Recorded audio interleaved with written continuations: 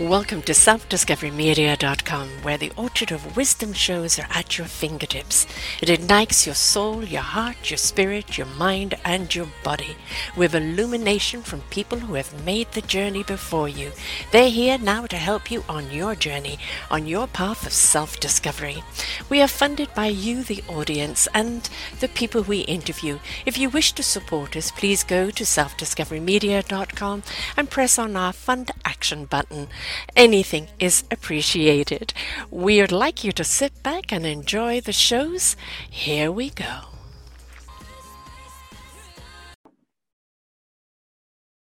Good morning, good afternoon, and good evening, everybody. Welcome back to another edition of Raising Your Gifted Children right here on selfdiscoverymedia.com.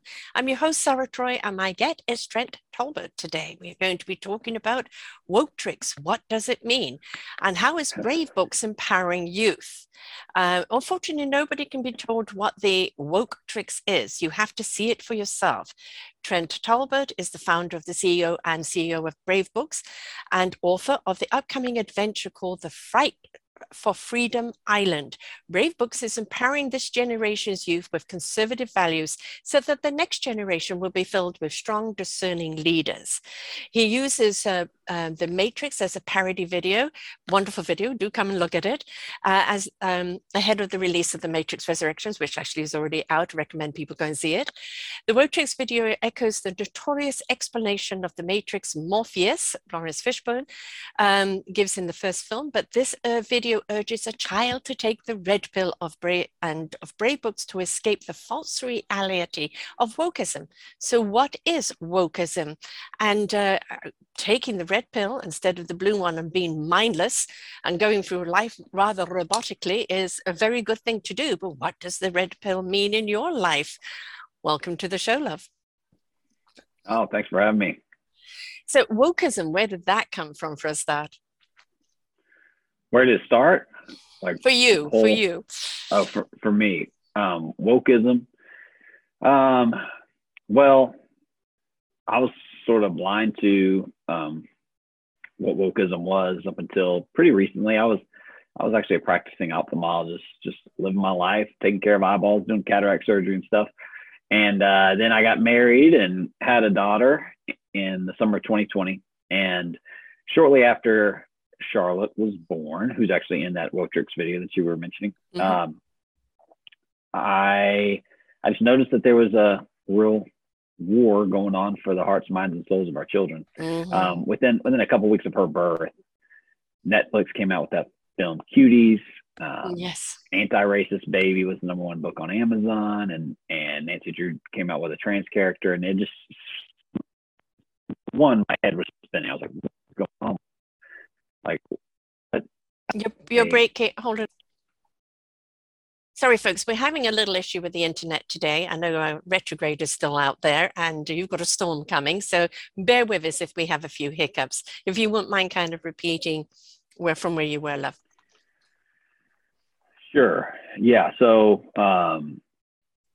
just after my daughter Charlotte was born, noticed a lot of sort of propaganda and attempts at indoctrinating our youth with, they were sexualizing young girls, yes, or talking about things like CRT, and train our infants to be anti-racist, and look at everybody through the filter of race and skin color, and so it just sort of, my eyes were opened, and I looked at the landscape of sort of the entertainment, the what our kids are listening to, reading, watching, and it was just so one-sided, and there wasn't anybody that was sort of actively fighting back against that.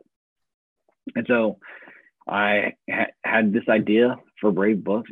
It sort of just came to me, and then mulling over the vision that I had for Brave Books became more and more fine-tuned, I guess, or sort of in color, and I could see it, and I decided to pull the trigger and start Brave Books, which we're a children's publishing company, and we make picture books for kids aged 4 to 12, and we've created our own universe. So whenever we started this thing, I wanted to accomplish a few things. One, I wanted to make the books not preachy at all, not like on the nose, just really, first and foremost, really, really fun.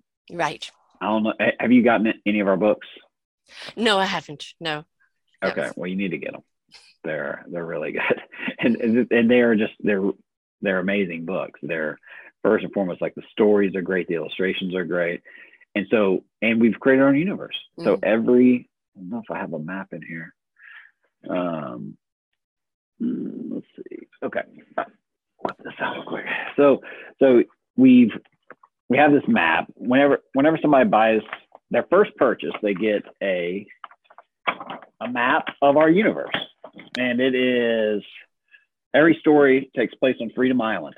And so we've got all these little locations on Freedom Island. We've got Mount Avalorith, we've got Forensic Park, we've got Shivermore up there, we've got Wizard's Way and Mushroom Village and Gray Landing and all these cool spots. And so kids just become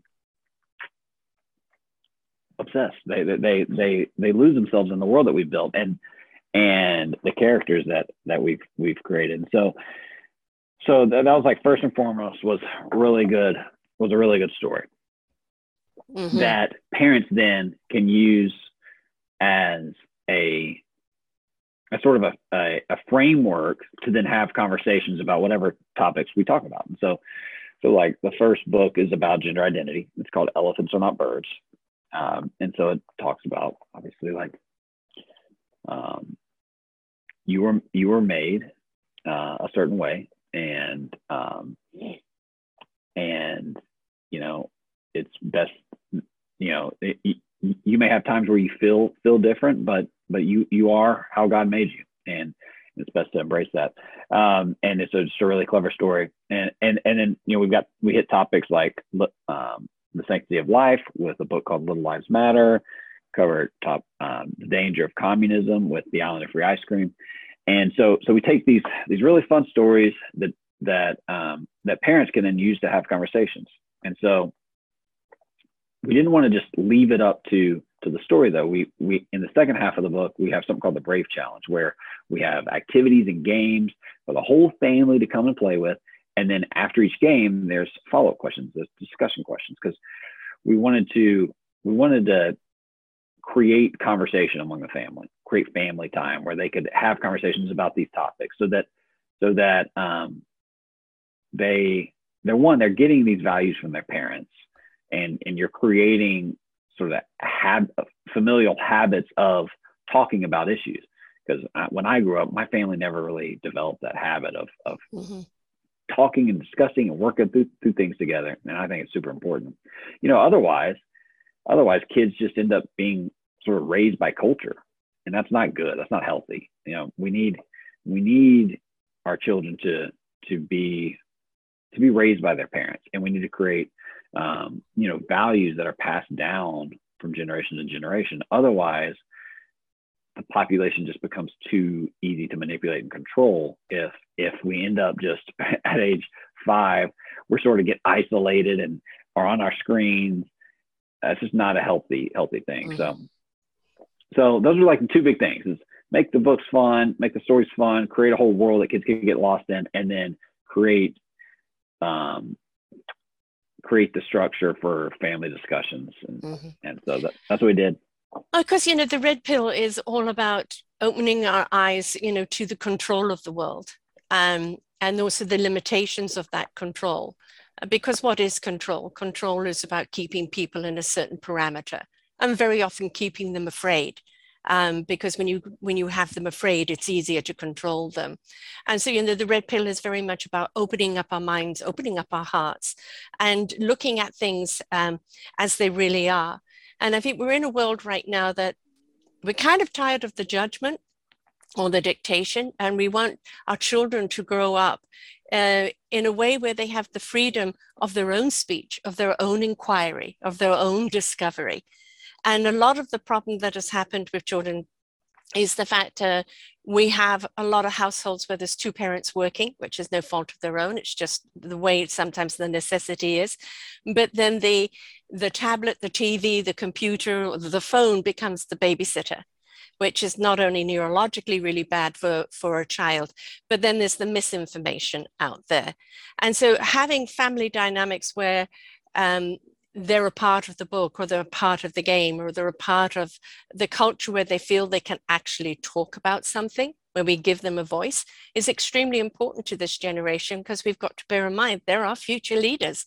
We need to listen to them as much as they need to listen to us. Yeah. Kids need to get in the habit of thinking and speaking early on, and thinking through topics, as opposed to just sort of having sort of just trying to fit in, and whether it's their parents or whether it's culture, and just trying to fit into the crowd. And so yeah, I agree. I agree that, and that's how we design the books, is to ask these kids questions, have them think on it, really think, and then take a shot at what you think, and then start a conversation with the parents. I think it should be it shouldn't be like on both. It shouldn't be the parents just tell the kids what to think. Yeah, no dictation. Yeah. Yeah. But it also shouldn't be kids just come up with whatever you think, and the parents just say, "Oh, okay, that's what you think." Yeah. Support it, because kids they're like stupid. Stupid. They can be, but they're also highly intelligent. But the thing is that they're in discovery, so they can be very surface sometimes until you open the door for them, allow them to go deep. I have a show out last week, which is about our stupid kids, the next generation, and that is the kids that are so absolutely glued to the apparatuses, and their attention span is so shallow, and they don't know how to have a conversation. And they don't know how to inquire, and they don't know how to investigate. They don't read, right? And one thing that reading does, it's allow each person's perspective of what they're reading, is coming from their perspective. And it opens up for a conversation. And it can be a wonderful bridge gap between parents understanding what the child's perception is, what the adult's perception is, and how you can bridge that gap where you can see both perceptions and not it become an argument.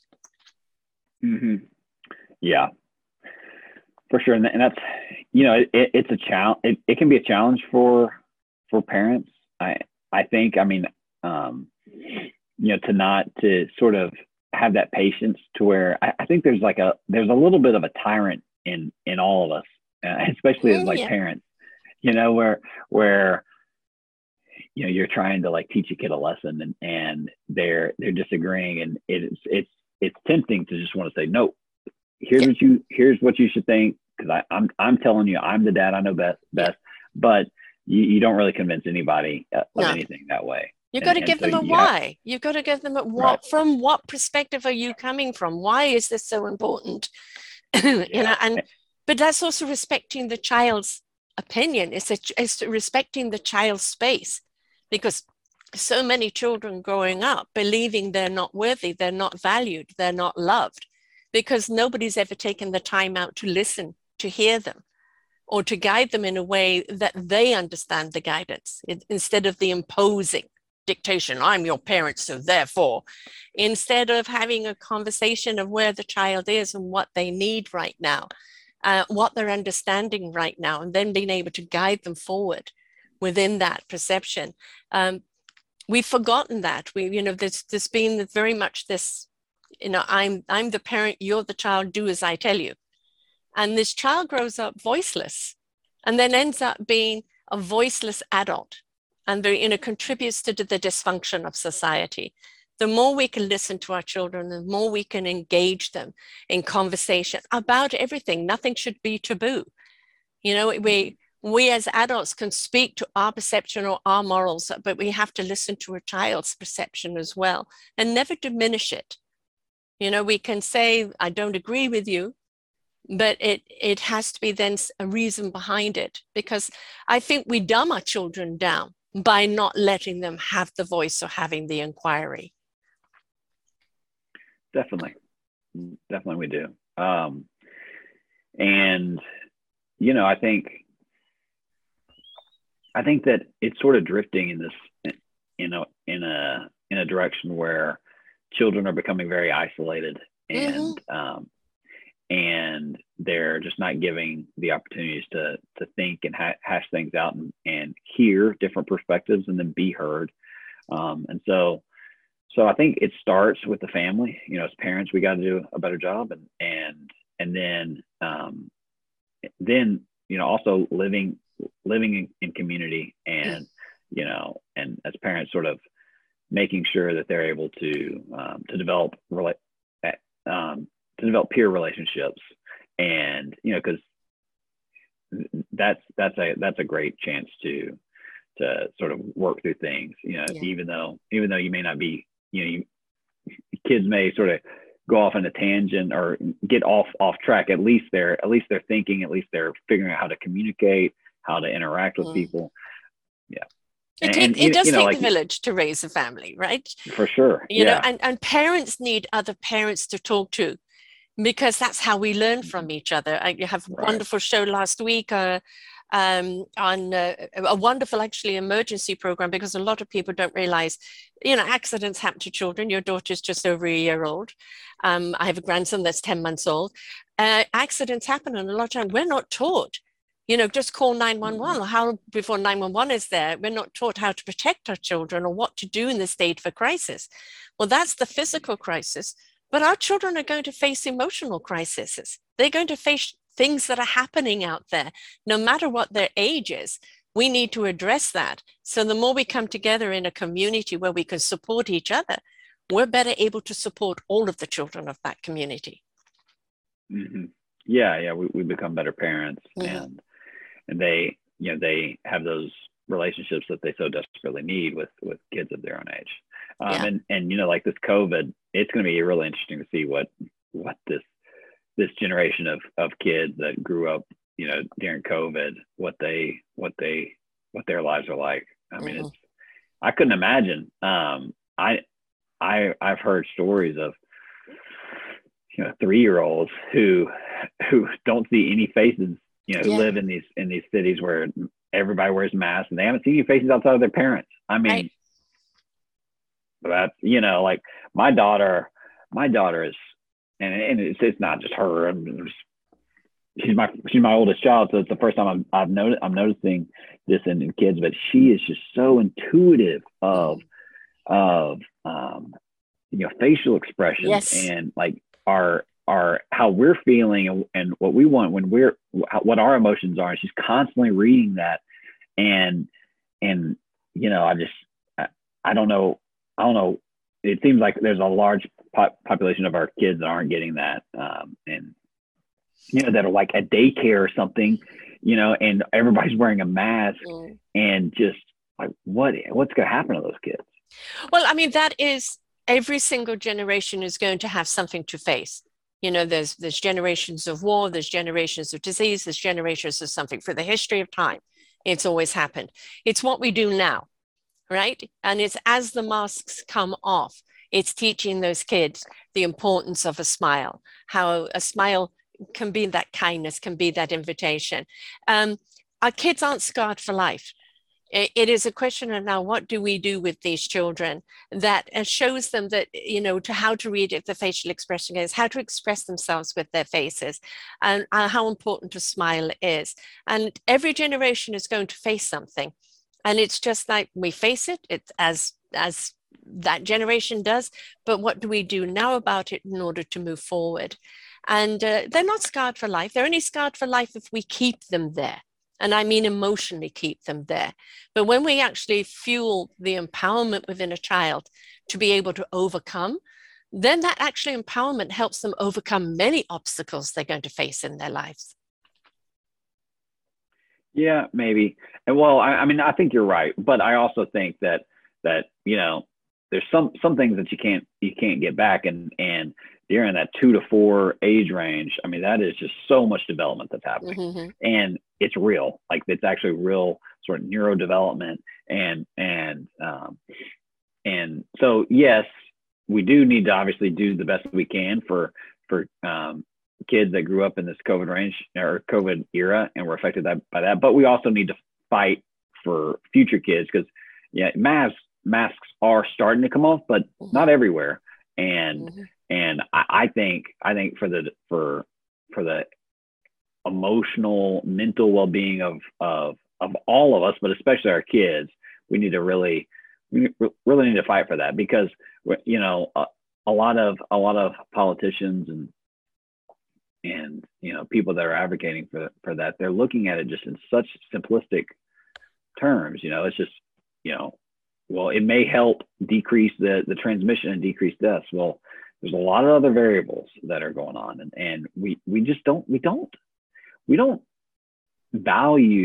put high enough value on our kids. It's like they're always secondary. It's like they're always just sort of pushed to the side, and other things take priority. And it should be the opposite. Yeah. No, if you invest in your children today, as I said, they become the leaders for tomorrow. So, that true investment needs to be in there. And the masks are coming off, thank goodness. And a whole integration with our children needs to happen there. As I said, they will recover if we give them the right support.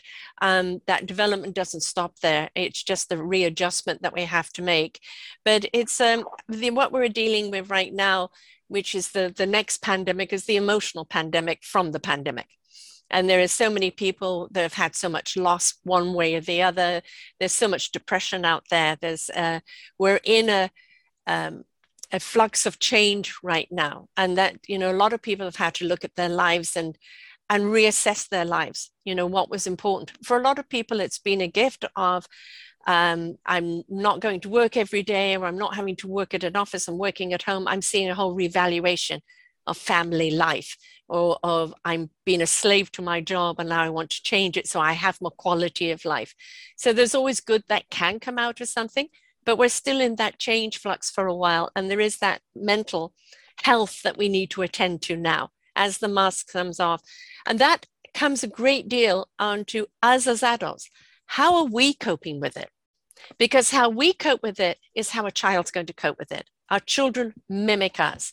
If we're stressed, they're going to be stressed, and they don't know what they're being stressed over. So the more we can engage them into activities that shows them how to integrate and come together again, there we're giving them a solution that they can tangibly apply to themselves. Yeah. Now I live in Texas, and I live in a red county in Texas, and it's like say that we, like how we deal with it. We deal with it. We don't even think of it. Like I haven't seen a person wearing a mask in so long, like probably like 6 months. Mm-hmm. And so that's nice, because I feel like my daughter's like she's lived a normal life, which is really nice. And I'm very grateful that there's a few places like Texas that she's been able to do that. And so anyway, but yeah, I get what you're saying. By creating, books that the parents can read to the children, eventually the children can read themselves, by creating a game that they can play with their peers and also play with their parents is very important, because interaction is absolutely necessary for a child's development. And they learn through play. They learn through books, they learn through play, they learn from being a part of something, not just watching something. They need to be interactive with it. So creating a game and that whole island, which becomes part of the exploration world, and why they're exploring their learning, and then what they're learning, they're sharing with their parents, and then their parents are sharing something else back. It creates a wonderful platform in which, to bridge the gap, because we've got to stop putting ourselves up there and sometimes come down to the child's height, so to speak, and just be silly Billy and play with them on their level too. Definitely. Yeah, that's how they learn. They learn by, like, exactly what you said, play, interacting, being part of something, not just sort of taking notes from what we say. You I know, mean, the whole educational and system used to change. I mean, that's been so restricted for so long. We're not integrating our kids in a way that tapping into their own intuitive intelligence, because you said your daughter's so intuitive. Our children are intuitive. They're incredibly intelligent. And we want to regiment what they learn rather than invite them to learn and understand it from an entire feeling of it, not just a brain activity of it. Right. And the other thing that I've been blown away as a new parent is how much they imitate. And it seems like the majority of the learning that my daughter does is just watching us. Yes. Which puts a lot of sort of weight on me and my wife's shoulders because she's constantly imitating us, and it's like, okay, if she's always watching us, that means that we really have to live our lives in a healthy way. Our marriage has to be healthy. Yes. The way we interact with each other, the way we interact with ourselves, and how present we are with the family. It's like all those things are, that's where they do the bulk of the learning from us, is just how we live our lives, and what the picture that we paint with our own actions, not the 10 minutes that we take to talk to them about something. Yeah. 100%. A child is going to copy because that's how they're learning. They're copying from you. And that's equally if you're under stress. You could say, mommy or daddy just having a hard day today. What does that mean? Well, you can explain what a hard day is. I'm feeling sad today, or I'm, just a little overwhelmed today, because that's also giving the child permission to have those emotions themselves when they come up and not feel they need to hide them or suppress them. So whatever we're going through, we always need to realize they're going to emulate, but we also need to actually address those times where, there are struggles, or there are some difficulties that we need to address, and invite the child in to actually learn to understand those based on their age, of course. But we dumb the kids down by just trying to paint everything rosy and stating that this is a hard day. This is what you can do for mommy and daddy on a hard day, right? You can paint us a lovely picture. You can do something, empower them to do something for you. And then they feel that they're not just standing by watching a difficulty where they feel they can't do anything about it. Yeah, I think that's good advice. My daughter loves when she's helpful. Yes. Like her main chore, she's only 19 months, but she has a chore, and it's to fill up my dog's dog food bowl. So every morning she goes and she has a little scooper, and she scoops the dog food, and then she puts it in my dog's bowl, and then she runs and lets me know that she did her chore. And yes. They want to please. They want to please. Yeah, they want to feel they're a part of something. And, again, the upbringing of the past was very much, children should be seen and not heard. And which I 1,000,000% disagree with. I think we should listen to our children because we learn a great deal back. They are educators of us as well through the beautiful innocence of way they see life. Because, as adults, we become jaded, right? There's a film that comes over, and if we can see the sheer joy that they have in just simple tasks and simple things, I'm sure every time she does that, you have a big smile on your face and your heart lights up. Mm-hmm. Yeah, no, you're exactly right. It's there. Yeah, we can learn a lot from our kids, and the joy, the curiosity, the sort of just the fascination and wonder, and awe that they have of the world that they live in. I think it's super healthy. And then kind of putting that into the books, because every child will identify themselves with a character in a book, right? They become that character. And if it's a character that can face things that are exploratory, that question things, they feel that that's their superpower, and they have that, they can now ask. And children will say the darndest things. They really will.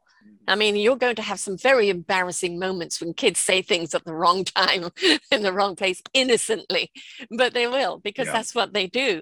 But it's because they're exploring, and we can never ever suppress that exploring.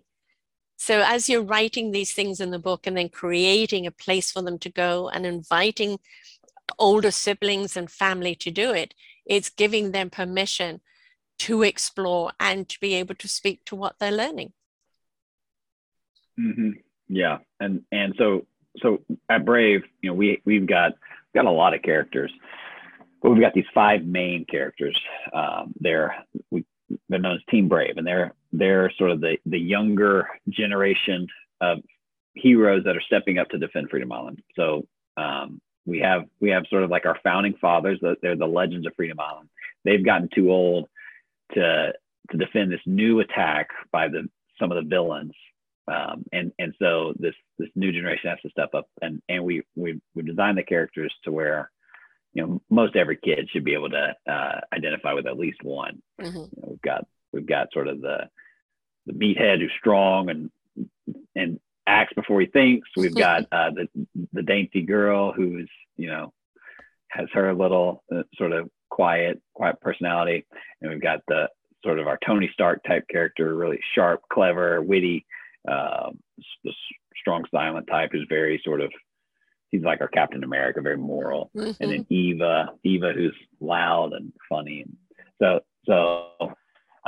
and we get so many, like, either emails or on social media that people will send us, like, the kids they fall in love with one or two characters, and they'll draw them. They'll write we have kids write their own Brave books, and, mm-hmm. and it's a lot of fun whenever you tap into their imagination. And yeah, we had on the news last night a 6-year-old had written a book, drawing pages and little sayings, and they went to put it in the library on the bookshelf, and then somebody found this, and what they've done is they've made it a library book now, and he's now writing another book, right? And it's like, and it's anytime we can encourage them in their discovery of life, you know. And we don't own our kids, we're custodians of our children, and we're here to guide and nurture them, you know, water their beautiful seeds into discovering who they are and what they're here for, because every single one of us is here for a meaningful purpose and to be contributors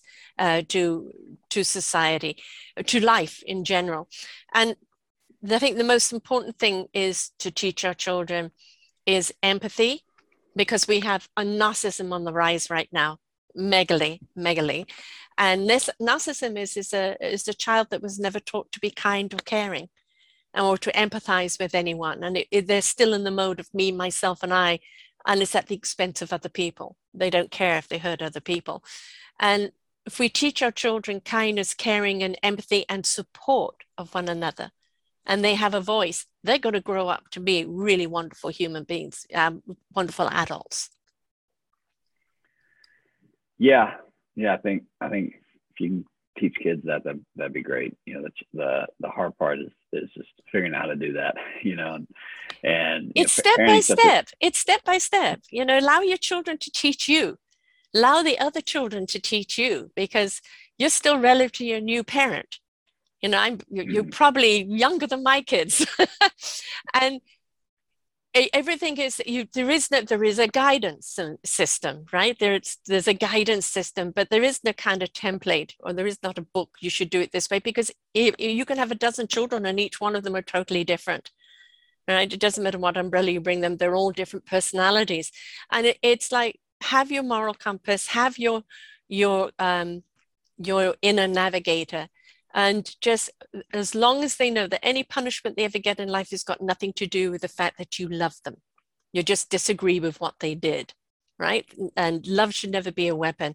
And that everything in life is based in love and kindness, because that's God's voice anyway, love and kindness. And if we can teach them from there, you're going to learn as you go. And as you talk to other parents, and as you get feedback from the books, as you get feedback from the children, and just as they're willing to learn, you're willing to learn as well. And it's just a wonderful learning exploration from both parent and child. All right. Well, I can't wait to continue parenting. You make it sound so amazing. I have three, and believe me, a lot of my gray hairs have their name on it. They definitely put me through the ringer. I have one grandchild and one step grandchild, and I've seen them go through life on many, many levels of exploration. But one thing I taught them was, I love you. This is your boundary. You won't overstep that boundary. In other words, you won't hurt anyone else for your own gain. And then always being kind and considerate to other people, and be true to who you are. The core of who you are, and the discovery of who you are is part of our life's journey. And no matter what wild things they may have done, they always came back to that core value of love and respect for life and all things living. And it's led them down a right path. That doesn't mean that there weren't times that it was like, because a kid's job is to do that to you, right? And I'm sure if you look back on your own life, you probably gave your own parents a few hairy times. Right? Yeah, way too many. But as your books grow, really listen to the children and what they want and what the parents want, because that more and more the books will grow into something that becomes then that compass, that platform from them to spring from, because you're certainly on the right track. But we've also got to be tolerant and flexible in life. Remember, everything is based in love. Everything. That's what God is love. Love towards ourselves and everyone else. If we can teach that to our children from a very young age, love, empathy, compassion, kindness, caring, that will be an ingredients that will go into everything they do in life, and allows them to explore, allows them to discover. So you've got a long way to go with these books. There's so many avenues that you can go down, which is really wonderful for you. Yeah. We, as far as listening to the parents, we get a lot of, these families, they've really fallen in love with these books. And so parents have, they've requested that people want a TV show. Yeah. They want to be able to see these characters get developed a little bit more, but they also want us to do novels and get into middle grade and young adult novels. Because apparently, a lot of what's being written, is sort of on the trashy side. There's a lot of sex and stuff like that a lot of parents, like how do you? There's not a lot of, I guess it's hard to know what's safe, to let your kids read, once it gets into the novel territory. And so we've had a ton of requests for that. And we're about to start a project, to our first novel is going to be underway here very shortly. So it's fun. It's been a crazy journey. We launched in February of 2021. So it's been actually less than a year. Our first book came out in July of this year. And it's been fun. I feel like a kid again, building a universe and storyboards and developing characters and figuring out what they look like and all this stuff. It's been, I was doing cataract surgery, up until all very important, but certainly not as stimulating. Exactly. Definitely a different part of my brain. But it's been a lot of fun. Going down this journey, and we do have a lot, big future ahead of us. It sort of looks like we're going to be it's going to be a success. I mean, it already is a success, and so now it's just like, where do we go from here? It's sort of just up to our creativity, and the sky's the limit. So I highly recommend that you watch The Makings of Sesame Street on Netflix. Especially as you want to start your own TV show. And it was really interesting how it came about. And basically it was kids were, going home from school and watching commercials, 2 or 3 minute commercials on beer and cigarettes and everything else. There was nothing for kids. And they knew that kids needed something more that was educational, that was inclusive, that really spoke about their demographics, their community. And that's how it was created. It was quite fascinating on how it came about. And inclusivity is something that's really, really important today. And kids are going to grow up knowing everybody of every race, color, creed, and everything else. And it's they need to have it in their world when it's young, as well as they grow older. But a really good program if you're starting down the TV show road, because that's a big deal, a big thing to take on. But when it's done right, the service Sesame Street's been on for 50 years. It's still going. Yeah. It's still a wonderful educational platform. And so when you can get it right there, then the sky's the limit on that. Yeah, we have our first pilot episode written and sort of getting rave reviews. And yeah, it's gonna be a lot of fun for sure. I'm super excited about seeing how animated TV shows are made. I have no idea, but we're about to find out. Yes. And this is something also that parents can watch with kids. They can let the kids watch it alone and know it's all right, but also something that parents can watch with the kids and again, open up to conversation. Because, one of the big problems we have with kids as they get older, because we're teenagers, they all turn into the exorcist and their head starts spinning around, is open communication. And if you can always have that dialogue, always that ability to communicate, it's something that will then see them through those puberty years into adulthood safely. So you're not just educating your kids for today as the young ones, you're educating them through all of their various seasons of life. Mm-hmm. Yeah, teaching them how to think as opposed to what to think.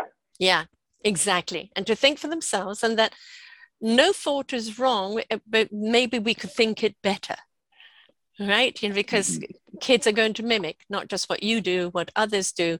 And if they do say something that is not apropos, and then it's how they can say it better. What are you trying to say? What do you mean? How can you say it better? And to give our kids a great deal more credence than what we're giving. We don't grow up as adults. We grow up from the moment we're born. We're going through all of these wonderful stages in life, and we need that emphasis and that guidance on our young children and empower them to have a voice, empower them to have a thought, to think for themselves, be willing to take the red pill and not mindlessly go through life, under a dictation of just handing yourself over to other people to live for you. No, we're responsible for our own lives, and the more empowerment we have and the more thought process and deducing we have, the better we're going to live it. So much better way of doing it. So how do people get hold of the books and become part of the game and everything? So it's a subscription model, and our subscribers get a book every single month. Each new book teaches a different traditional value. So we've got things like honesty, freedom of speech, all sorts of stuff. And you go to bravebooks.com to subscribe. And you can also, follow us on social. Follow me at Trent Talbot, Brave Books US on Twitter. I think that's it. And yeah. I mean, people have got to see the little movie. It's great. But also look at the characters. I've got the characters here on your show page. And, they're fun. They're colorful. They're empowering. And, people, in martial arts, they don't teach you to kill. They teach you to prevent, right? Prevent being killed or prevent harm. And I think the more we empower children to step into their own empowerment, and that their weapon is their voice, is their persona, is their love, then the more they will actually understand, because we're seeing way too much violence going on, and that all the video games are just shoot it up, solve your problem by shooting it up. And it's we've got to empower our kids to know that there's so many other ways to express things and to address things than just shooting it up. So keep on writing these books and keep on, and when you've got the program going, let me know and I'll add it to your show page, because you're on the right track here. And as I said, listen to the kids. They'll guide you, they'll steer you, they'll tell you what you want. And between the parents and that, it's all about bridging that gap. When you bridge that gap and that communication is there, then the guidance will always be something. But we've got to be willing to learn from our kids as well, not just the other way around. Yes, for sure. Well, thank you for having me. One thing, just, as far as listening to the kids, when we first started off, like the first story or two, we were just writing it ourselves, and then we just sort of were like, all right, what sounds the best, and just trying to do it ourselves. It wasn't until we got to like book 2 or 3 that we started to do a lot of family reading. And where we test it out. Yeah. And then it's become such a critical component of how we write our books. Like we sort of just come up with a first draft and then we start testing out and see what the kids like and don't like and what the parents like and don't like, and then that process just sort of takes care and we'll end up with a really good book. Right. So a lot of these books are sort of in some ways written by kids. Yeah. Because it's for them. So you do need to write it from their perspective, because it is for them. You know, a lot of books that are written for children are written from the adult's perspective for the children. No. How do you're imposing your perspective on them instead of allowing them to have that voice. We must allow our children to have a voice and to think what that voice is. Where is it coming from? Where's the understanding? Where's the compassion? That if we don't allow our children to have the voice and they become voiceless, they turn in, they go angry, they go violent, they go wrong. And we can see that in society today. If we want to correct the problems of society today, we need to invest in our children right now. Yep, 100% agree. Well, keep on writing. Will do. Thanks very much for being here. And to everyone else out there, you can get these books, bravebooks.com. Yes. That's it. And let your children explore, let them read the books, let them play the game, let them discover. And while they're discovering, you're discovering things about your children and you're bridging that gap and you're making that conversation and that wonderful dialogue open up, and you never know where it's going to go. And TV show and God knows what else is going to come out over here. And it just could be their guidance system to helping them grow up to be beautiful, fruitful, loving, kind people. Until next time, folks, bye for now. We hope that you enjoyed the show right here on selfdiscoverymedia.com. Please tune in to our selfdiscoverymedia.com/shows and you will see all the other genres that we have from you. Every week on Tuesday, we bring you new shows from illuminating people. If you know someone that should be interviewed, please contact us at info@selfdiscoverymedia.com. Now stay tuned for your next show.